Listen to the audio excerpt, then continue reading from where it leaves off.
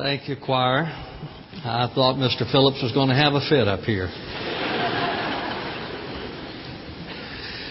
Well, one's last words are always interesting because they tend to reveal what that person thought was important. And today we come to conclude our study in 2 Peter. And as he concludes his letter, he does so with the second coming of Christ. There has always been speculation about when Jesus is going to return. William Miller, a Baptist preacher who founded the Adventist movement in the 1830s, said that Jesus was going to return in 1843.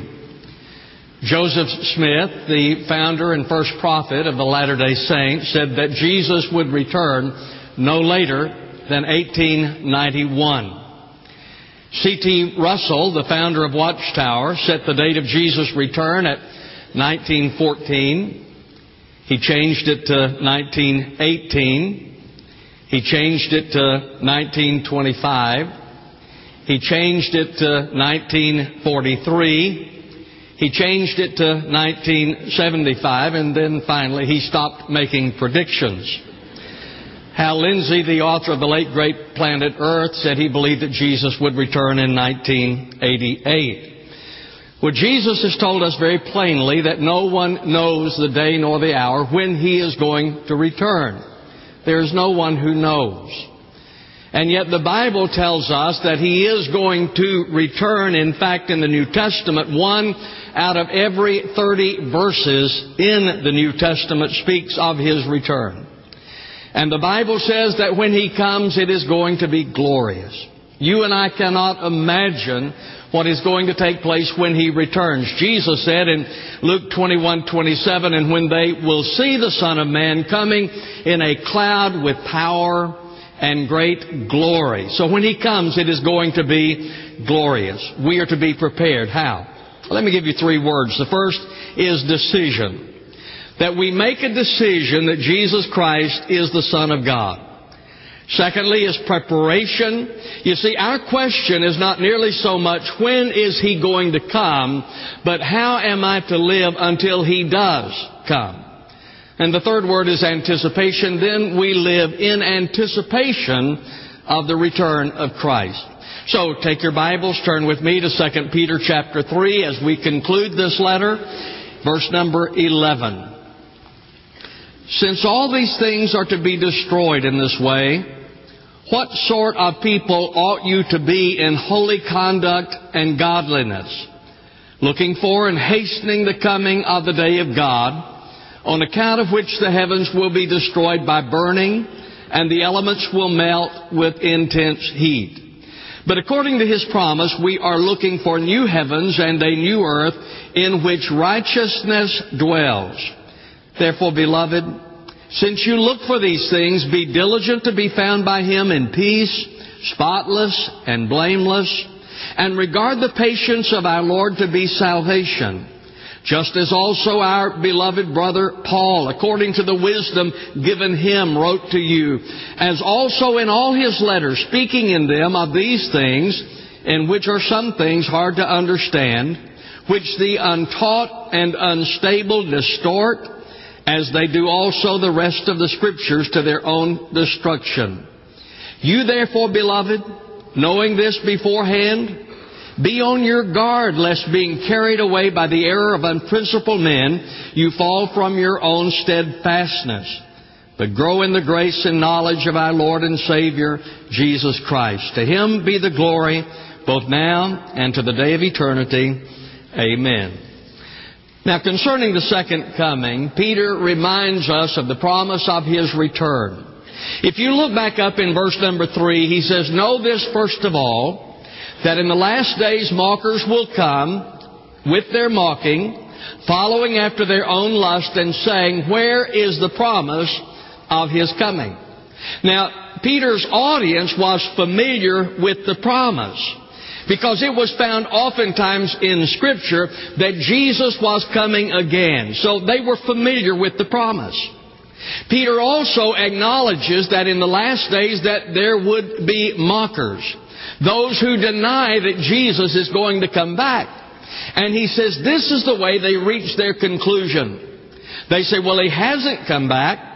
The world continues as it has always continued. Therefore, He is not going to come back. And yet, again and again in Scripture, we are promised that Christ is going to return. And the Bible says that that is our blessed hope. The Apostle Paul wrote in Titus 2:13, looking for the blessed hope and the appearing of the glory of our great God and Savior, Christ Jesus. Well, how does He come? What happens when He returns? Now let me say to you, so you will understand, that I am a premillennialist in my interpretation of eschatology or last things. So you need to understand that's the way that I come. Premillennial simply means before the millennial. So I believe that Jesus is going to come before the millennial reign. Now, having said that, let me tell you the events as I believe they are going to occur when Christ comes. First of all, there is the rapture. Now, the word rapture means catching away. The word itself is not used in Scripture, but there are verses that describe the event. In 2 Thessalonians chapter 2, verse number 1, Paul wrote, now we request you, brethren, with regard to the coming of our Lord Jesus Christ and our gathering together to Him. That would be the rapture. So that is the catching away. So what the Bible says, and I believe, is that at any moment the saved could be caught out of this world, that the Lord could rapture us to be with Him. And according to the Scriptures, I understand it, for 7 years the believer then is going to be with Him at the marriage supper of the Lamb. Well, what about those who are not believers? What about those who are left behind? Well, the Bible says that they will go through the Great Tribulation, which is a period of intense suffering. So, when we're talking about the events of His return, it begins with the rapture, the catching away of the people of God. Those who are not believers are left behind. They are left on earth to go through a 7-year period of the Great Tribulation. Jesus said in Matthew 24:21, for then there will be a great tribulation, such as has not occurred since the beginning of the world until now, nor ever shall. So what is going to happen? Well, the believer is going to be caught up to be with the Lord for 7 years. We are at the marriage supper of the Lamb. Those who are not saved are left behind. They go through a 7-year period of tribulation, a time of suffering. At the end of that 7 years, then the Lord and His saints will return to the battle of Armageddon. The Bible says in Revelation 19:19, and I saw the beast and the kings of the earth and their armies assembled to make war against him who sat upon the horse and against his army. So there's going to be the battle of Armageddon, this great battle that we have heard about all our lives. That's going to take place in the valley of Megiddo. So that was an ancient battlefield. I've been there many times, and that is where the battle of Armageddon is going to be. And the Bible says that Jesus is going to win that battle. Now, after the battle of Armageddon, then the Lord is going to establish His kingdom, His millennial reign, His 1,000-year reign. The Bible says in Revelation 20, verse 2, and He laid hold of the dragon, the serpent of old, who is the devil and Satan, and bound him for 1,000 years. The millennial reign of Christ is when many of the prophecies of the Old Testament are going to be fulfilled. That is going to be the time when Jesus reigns from the throne of David.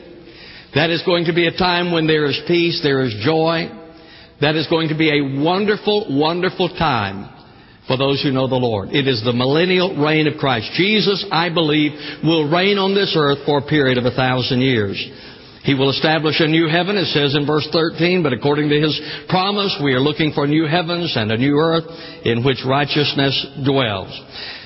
Well, that's the way that I see the second coming of Christ taking place. There is the rapture, the tribulation here on earth, and so forth. And that's the way I understand it.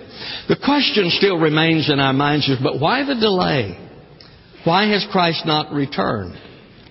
A couple of answers to that. One is that God is eternal. He does not see time as you and I see time. There is not a lot of time and a little time. He's eternal.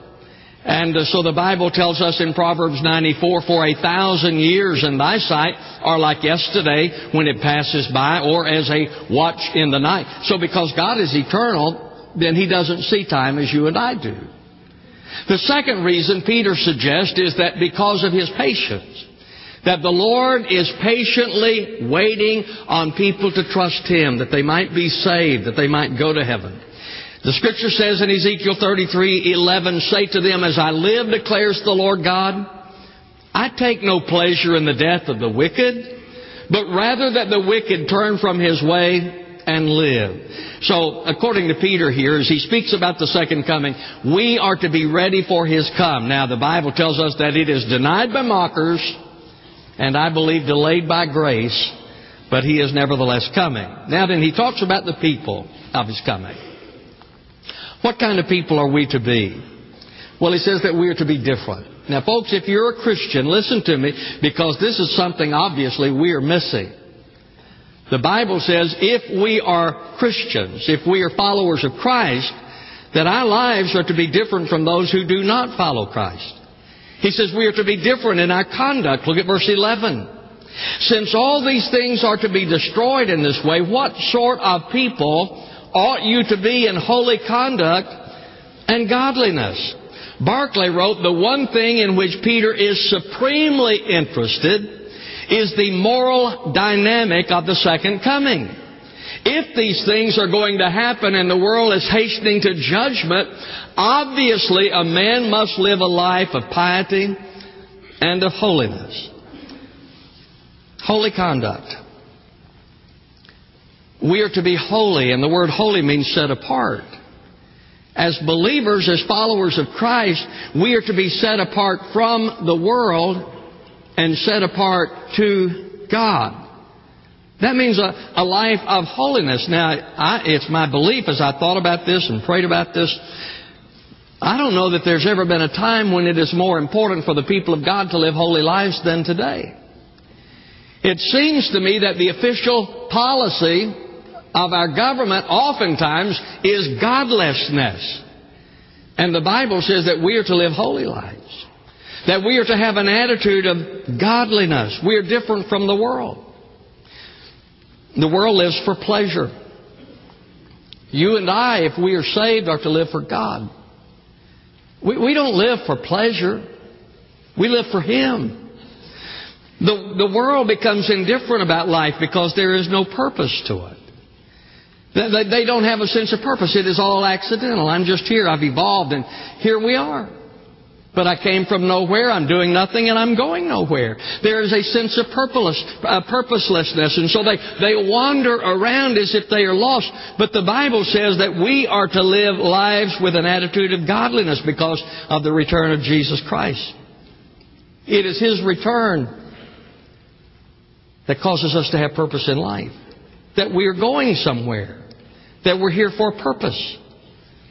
Barclay wrote, when we have stripped the doctrine of the second coming of all its temporary and local imagery, the tremendous truth it conserves is that life is going somewhere, and without that conviction, there is nothing to live for. Peter says we're to be different in conduct. He said that we are to be different in our witness because we give witness to the return of Christ. Look at verse number 12. Looking for and hastening the coming of the day of God, on account of which the heavens will be destroyed by burning, and the elements will melt with intense heat. We are to be witnesses of the return of Christ. Now, there are two extremes we have to avoid. One is that there are those who so stress the sovereignty of God that they say we don't need to worry about it, that whoever's going to be saved is going to be saved. I remember going to a revival meeting some years ago, and the evangelist saying to us at the end of the service, now don't worry about going out and getting lost people to come to the revival for them to get saved. God's going to save whomever He's going to save. And there are those who see they stress so much, and I believe it to be an extreme, they stress so much the sovereignty of God that we have no responsibility in it. Now, then, to the other extreme, there are those who say that it is all up to me, that it is the salvation of man is all up to me, and they totally ignore the work of the Holy Spirit. Now, let me give you two illustrations, because I believe that the work is a partnership with God, that God intends for us to partner with Him. And I can give you two illustrations that might help concerning that. The first is concerning Israel. The Lord was sending Israel to the Promised Land, and you recall the story. He had freed them from Egypt. They were on the way to the Promised Land. They sent spies in to spy out the land and to come back and give a report. The spies, the 12 spies, came back to give the report as to what they had seen, and they said, "We can't go into the land. There are giants over there. We look like grasshoppers. There's no way that we can go into the land." So at Kadesh Barnea, the people of Israel rebelled against the Lord. And the Lord said then, "All right, here's what we're going to do. The adults are not going in. Instead, when the adults die off and the next generation comes, then you can go in." And those adults did not go in except for Joshua and Caleb. So what happened then is that the Lord had His plan, but when the people rebelled against His plan, then the Lord adjusted His plan to them. He wanted them to go into the Promised Land. They rebelled, and the Lord said the adults then are not going to go in, and they did not. Another example. When the Lord sent Jonah to Nineveh to preach a message there, his message basically was this: in 40 days, Nineveh shall be overthrown. And that's what he did. He went into Nineveh, preaching that message. In 40 days, Nineveh will be overthrown. But the people repented. They repented of their sin. They turned to God. And God spared the people. Once again, God was responding to those people and the way they responded to Him. So I believe what we do in our partnership is that we pray and we trust God and we witness, but we trust Him to save souls because only He can save. So our part then is to give a witness. We are to tell people about Jesus, how they can be saved. That's your responsibility. Now, the Lord did not give that to the United Way. He gave that to us. We who are His children. We have the responsibility of being witnesses of Christ, and then God will save those who turn to Him. So He said we are to be different in witness. He said we are to be different at His coming. Verse 14. Therefore, beloved, since you look for these things, be diligent to be found by Him in peace, spotless and blameless. In peace. You see, if we know the Lord, then we are at peace with God. The Bible says in Romans 5:1, therefore, having been justified by faith, we have peace with God through our Lord Jesus Christ. Folks, you need not fear His coming if you're saved. I had someone to tell me today that they were nervous about His coming because they knew that I was going to be preaching on the second coming. I'm fearful of His coming, nervous about His coming. You need not be. If you know the Lord, you don't have to fear it because the Bible says He's coming in peace. You and I are at peace with God. If we know the Lord, we are at peace. So the Bible says when He comes, it's peace. He's the Prince of Peace, bringing peace. And then He says spotless.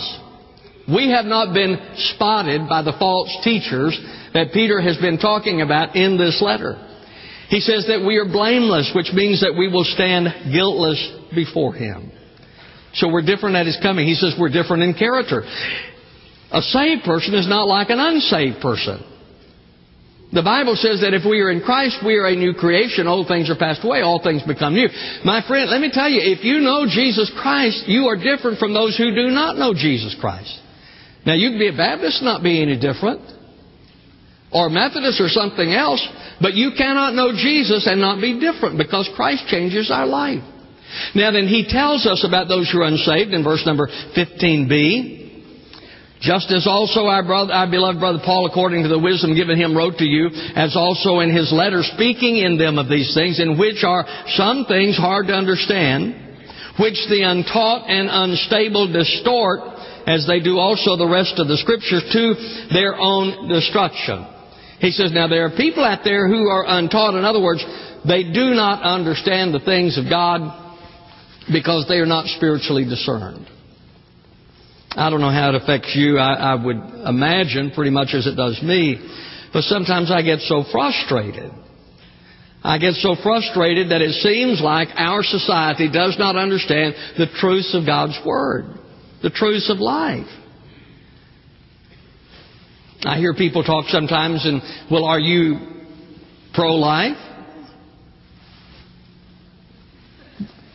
Well, what would I be? Pro-death? I'm not pro-death. Yes, I'm for life. I'm for babies being born. And I don't understand that sometimes the way, but the Bible says that they're not spiritually discerned. And so I really ought not expect someone who does not know Jesus to have an appreciation or understanding for the things of God. I really ought not. Because the Bible tells us that unstable. They're never settled in what they believe. Have you noticed that those who are not anchored in the Word of God are constantly going from one new thing to another? I mean, they can just never settle down. They can never get settled. There's always something new. There's always some other idea. There's always something else to go to. Trying to please someone else. Going along with someone else. So he says that they are untaught, they're unstable, and because they don't understand the things of God, they distort the Word of God.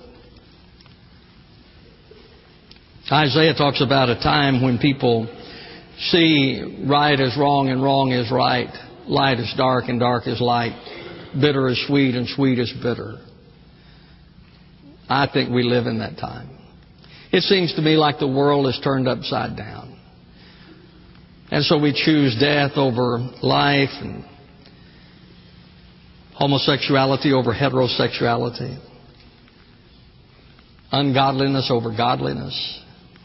It doesn't make sense to me other than that's what the Scripture says. Those who do not know Jesus Christ as Savior are untaught, unstable, and therefore they distort the Word of God to make it say things that it does not say. And in Peter's day, the thing they were concerned about as far as the distortion of God's Word is that there were those who said because you're saved by grace, you don't have to worry about law. In other words, live like you want to live. They distorted law and works, or the grace and works. That I'm saved by grace, I don't have to do the works. Now, apparently that has crept into the church because there are a lot of people who, they'll tell you about their faith, but they don't do any works. Folks, let me tell you, if you know Jesus Christ, there's a difference in your life. You see, the Bible says that we are saved by grace, but it says that we have been saved, we are His workmanship created in Christ Jesus unto good works, which God hath before ordained that we should walk in them. So, we are not saved by works, but works validate our salvation. If I am a believer, it means then that my life confirms my belief. Now, I'm married to Linda. You know, where I spend the night says something about that relationship. The way I spend my money says something about that relationship. It affects things. A relationship to Jesus Christ affects things. So people of His coming are different, and then the passion of His coming. Look what He says in verse number 17. You therefore, beloved, knowing this beforehand, be on your guard, lest being carried away by the error of unprincipled men, you fall from your own steadfastness. He said, be on your guard. Be on your guard against the heresies of false teachers. Now, ladies and gentlemen, we cannot compromise with error. We cannot. And the government might tell us something is legal that God forbids. It doesn't make any difference. We cannot compromise with error. And if God's Word says something, then we stand on His Word. He says, we do not compromise with error. Now look again at verse number 17. He says, you therefore, beloved, knowing this beforehand, be on guard lest being carried away by the error of unprincipled men, you fall from your own steadfastness. Now there are some who have understood that verse to mean that we fall from grace, that we lose our salvation. It doesn't say that. It says that we fall from steadfastness. In other words, if we do not stand in the truth of God's Word, then we're unstable in our lives. Now, if you do not build your life on the Word of God as a believer, you're going to go through life unstable. There's no stability in your life. You fall from your steadfastness. And then he says in verse number 18, but grow in the grace and knowledge of our Lord and Savior Jesus Christ. To Him be the glory both now and to the day of eternity. Amen. He said, so we are to be on guard against error and grow in grace. There are 4 stages in the Christian life, as I understand it. There is the baby stage that is referred to in 1 Corinthians chapter 3, verses 1 through 4. This is people who are still on the milk. They are babies. They are new converts. And they have simply not grown up. They're on milk, not meat. And they are characterized by jealousy and strife. Now, these are the babies in the faith. They have a tendency to be argumentative and so forth. Babies do that. You know, babies are a mess. And Christian babies are no different. They are a mess. And somebody's always having to go around cleaning up after them. So there's the baby stage. Then there is the child stage. In 1 John 2:12, John wrote, I am writing to you, little children. Now, at this stage, they are no longer babies. They are children. They have a tendency to be takers, not givers. They are focused on themselves and what they want, but they are dependent on others. And so we have a lot of those people. People who are children. They are dependent on someone else to meet all of their needs. Somebody else has to do the study for them. Somebody else has to feed them. Somebody else has to chew for them. I mean, they are children, not grown up. Third stage is the young man stage. 1 John 2:13, I am writing to you, young men. Now, these are those who are young men in the faith. They are strong. They are visionary. They are moving forward. I mean, they're the ones who will go out and attack hell with a water pistol. And they just visionary and strong. And then there's the father stage. In 1 John 2:12, I am writing to you fathers. Now, these are the ones who are mature. They are unselfish. They are productive. But they are mature in the faith. So there are those 4 stages of Christianity. There's the baby, there's the child, there's the young man, and then there's the father. So he says that we are to be on guard against error and grow in grace. Don't stop down here at the baby stage. Don't stop down here at the child stage. But be moving towards the young man and the father stage. Grow up. So as we come to the second coming of Christ, He says to us that Jesus is coming again.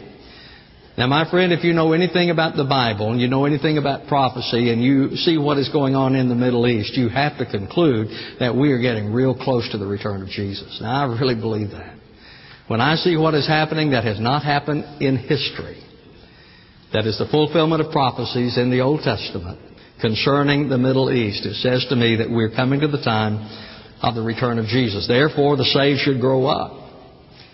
We who know Jesus, we need to grow up. And those who have never come to Christ need to get saved.